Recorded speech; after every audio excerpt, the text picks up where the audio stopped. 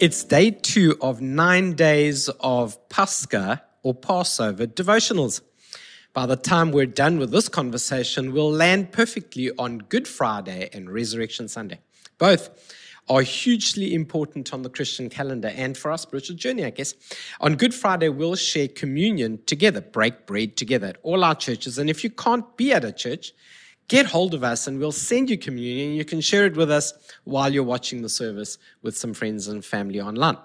On Resurrection Sunday, we're also going to host water baptism. So if you've never been baptized and would like to go through the waters of baptism or got baptized, in junior school and it didn't really make sense to you, but it does now, and it's meaningful and personal now, you should consider it. Well, I wanted to take you through our document on daily devotional for Passover and take you to page 60 and page 54 if you've downloaded it. There's a link at the bottom at the chat section. And today I want to talk to you about 2 attitudes to cultivate in our hearts as we head towards the celebration of Passover, or the death, burial, and resurrection of Jesus Christ. And the first is found in Psalm 126. If you're in the document later today, you'll find it on page 54. It says this: "Our mouths were filled with laughter, and our tongues with songs of joy. Then it was said among the nations, the Lord has done great things for them. The Lord has done great things for us indeed, and we are filled with joy." It would seem a little strange that joy would be an attitude of Passover. I mean, it is the great sacrifice of the Christian journey. And that is the sacrifice of Jesus, of himself on a cross for us. So one wonders where joy comes in. But we should never forget that Passover is also the debt-clearing, debt-payment moment on the calendar of our journey. It was intended to settle matters, to make sure we didn't carry things over from one season to the next. We discussed that a little yesterday. And so that should provoke or invoke in us a joy, an expectation that although there is this moment of pain and suffering, that indeed the curtain will eventually be torn open just days away and we will be free. And I think that there is something to be said about reintroducing joy into our worlds after a often joyless couple of years. And perhaps joy back into the church. Maybe we need to settle our conspiracies and leave behind our disappointments and navigate our debts to one another and our burdens before one another. Remember that scripture in the New Testament, before you offer your gift to the Lord and you know you have something wrong with somebody, go make right with your brother, then come offer your gift. If Christ is the gift, do you see where this is going? Then there is this making of right under the cross around the Passover meal. In fact, even in Scripture, Corinthians, in the giving of communion, the Bible suggests we not take communion. We've got something going on that needs to be resolved. We need to first resolve it and then share communion together. There is a joy in the canceling of things. And maybe when we pray in a moment, you need to cancel some stuff in your heart and you need to settle some things and you need to allow yourself, give yourself permission to be joyful again, to have relationships again, to be free within those relationships. And there is a debt payment moment, and it is not only the eternal debt, it's all the complexities of the entanglements, as the scriptures say, or the minutiae of life. And then the second idea I'd like to share with you is on page 60, today's devotional on the PDF download. And it's from Ruth, chapter 1.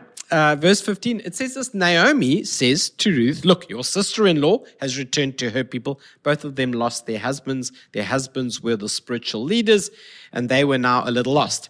Naomi said, "Look, your sister-in-law has returned to her people and has gone back to her gods. Go after your sister-in-law. Why don't you do that?" But Ruth said, "Don't urge me to abandon you or to turn my back on you or your God. Where you go, I go. Where you stay, I stay. Your people are my people and your God is my God." Now that phrase, one thinks sort of Ruth came up with it, but Ruth certainly made it famous. But it is a common phrase. It's a phrase of covenant, common within the Bible times, right? It's a phrase of covenant. And one of the things we should consider in our Passover journey is this idea that we have a covenant relationship with God and with one another. Do you see how those two devotional pages kind of connect really well? This idea that we have a covenant with God and we have a covenant within the family of God's people, and we don't turn our back on either. I think there's something so powerful in that. The promise of dedication. The payment of debt and the promise of dedication. These are two incredibly fundamental ideas that take us along towards the cross. And it's really important because even when one of the disciples failed in their dedication, remember the guy who denied Christ 3 times and had the crowing of a rooster to prove it? Peter, well, he represents us all in some way, doesn't he? And yet Christ brings him back after his resurrection. And that's what Passover does. It brings us back after the resurrection.